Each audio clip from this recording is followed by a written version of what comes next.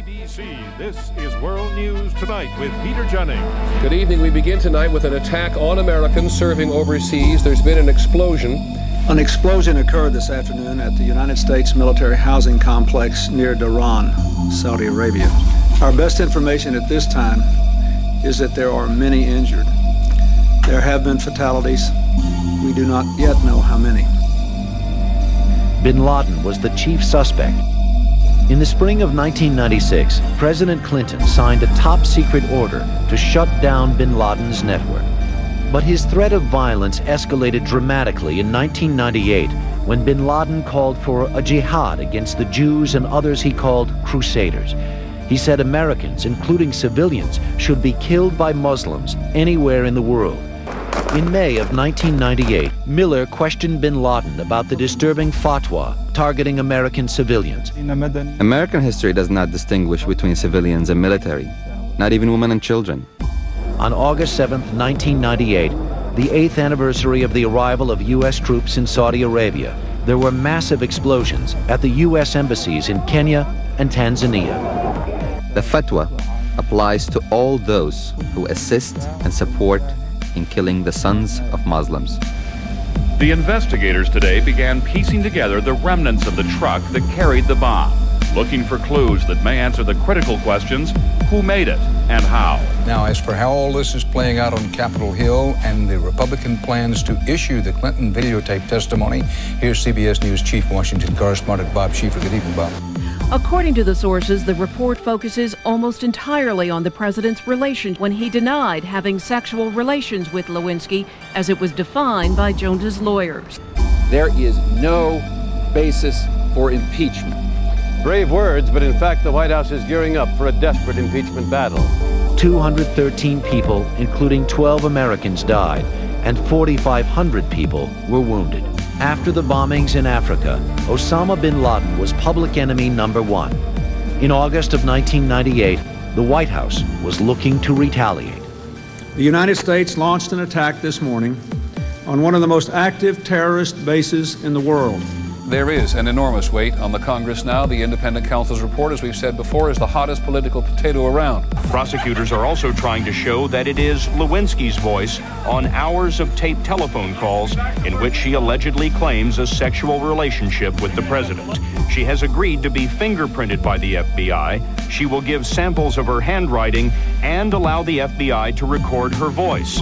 The Republicans say this will give Americans a better context in which to judge whether the president is telling the truth. But the committee's Republican majority has the votes to release the tape. The fact is, neither the American people nor the members of Congress know this case thoroughly yet. The 19 Americans who were killed came home today to be claimed by their grieving families. We will not rest in our efforts to find who is responsible for this outrage, to pursue them, and to punish them. The report contains a detailed narrative of events involving the president and Monica Lewinsky. This is a very serious constitutional question and should be dealt with the greatest of concern. He was extremely sympathetic toward any attacks against the Americans. The man hates the American policies in the region. In November of 1998, the United States brought indictments against bin Laden. The U.S. now offered a $5 million reward. But with the Republicans in the majority, every expectation is the tape will be released before the end of the week. It was in that deposition that Mr. Clinton first said that he had never had sexual relations with Monica Lewinsky. Our strong belief is that the public has the right to know. Has the gentleman from Illinois yielded to the gentleman from Michigan for the purpose of that request? To conceal and not produce the gifts that you mentioned, and to try to get Monica Lewinsky a job. Now let me get this straight. President Clinton was involved in an illicit sexual affair in the White House with a young White House intern of tender years. President Clinton subsequently assured all America that he did not have an improper relationship with that woman. What we've done today is to open this up in accordance to the mandate of the House. There were talks at the Capitol today on a timetable for the impeachment process. By having hearings in our constitutional subcommittee, try to update the current thinking on impeachable offenses as a guide. A militant Islamic group published new terrorist threats against Americans in a London-based Arabic newspaper. Afghanistan refused to turn over a Saudi Arabian exile suspected of masterminding the August 7th bombings at the U.S. embassies in Kenya and Tanzania. We had three principal issues. One was to remove the U.S. military presence from Saudi Arabia. The other was to end the U.S. support of Israel, particularly as it affected negatively the Palestinians.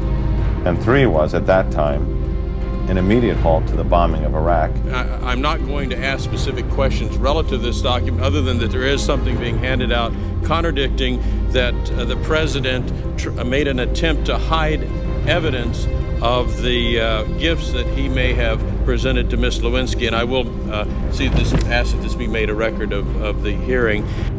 Given the nature of the events, which are undisputed, of what happened during that Oval Office visit by Ms. Lewinsky to the president over the holiday period. Assess the truthfulness specifically of Monica Lewinsky, Betty Currie, and Vernon Jordan. I think your referral sets forth in great detail a pattern of calculated and sustained misconduct by the President of the United States. Together we must also confront the new hazards of chemical and biological weapons and the outlaw states, terrorists, and organized criminals seeking to acquire them.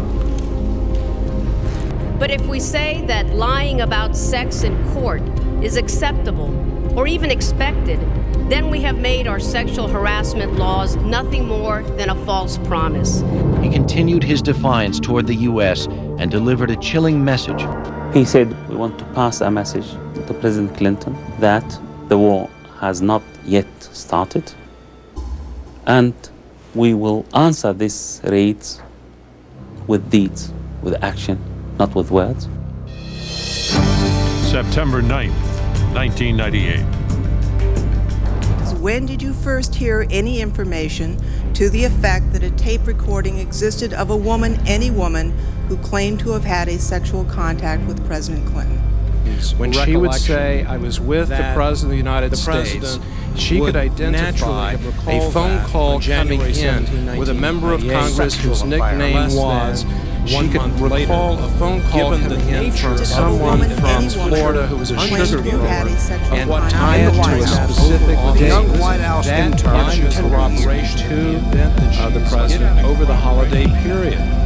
And that the Congress will move forward in a calm and methodical way to seek justice. And I don't think people want this Congress to deal with a constitutional issue based on the latest overnight poll.